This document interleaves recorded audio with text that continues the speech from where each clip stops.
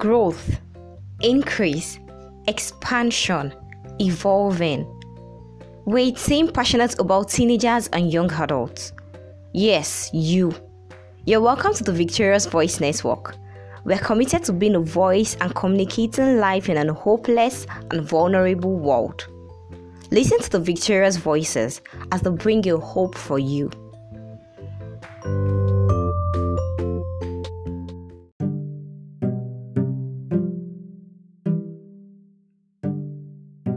God's word is a priority. God's word is a priority. There is no substitution. You cannot replace it with anything.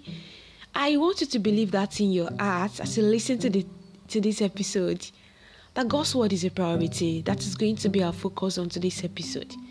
And thank you for joining me on today's episode. Victoria Oluwaferomi is my name. Of course, I'll be talking about God's word, and that the word of God is a priority. You don't substitute with anything. You do not replace the word. You do not find substitution. The book of Joshua 1:8 says, "This book of the law shall not depart from your mouth, but you shall meditate in it day and night, that you may observe to do according to all that is written in it. For then you will make your way prosperous, and then you will have good success." So you can have good success when you follow God's word. Amazing. Glory to Jesus. Glory to Jesus for the gift of this word.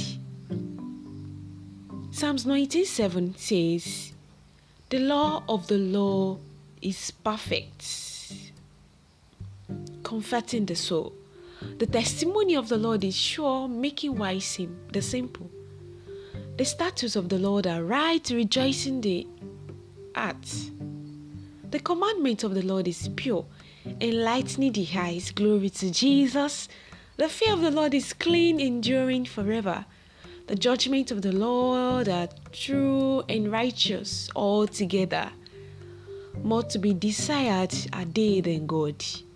Yes, than much fine gold, sweeter than honey and the honeycomb.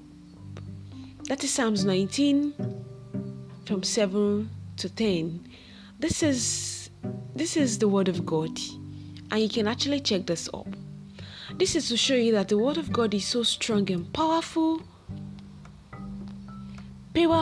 and alive, able to cause a change, transform you, change you into a new person, change you into the kind of person that God wants you to be. You don't replace God's word. You go around and say there is no replacement. If the word of God says yes, it is yes. There is no you can actually say no. Later you say yes. No. You keep saying yes. Because the word of God is saying so. Glory to Jesus. The book of Hebrews 4:12 says, "For the word of God is living and powerful, and sharper than any two-edged sword, piercing even to the division of soul and spirit, and of joint and marrow, and is a discerner of the thoughts and intent of the heart." So the word of God has so much potency to break through anything. The word of God has so much potency to cause a change. Now, you take God's word serious. How do you show that you actually prioritize God's word? You follow God's word. It is by hearing God's word daily. You hear God's word daily. You do what you follow every time. You show that you follow it. Then you read God's word daily.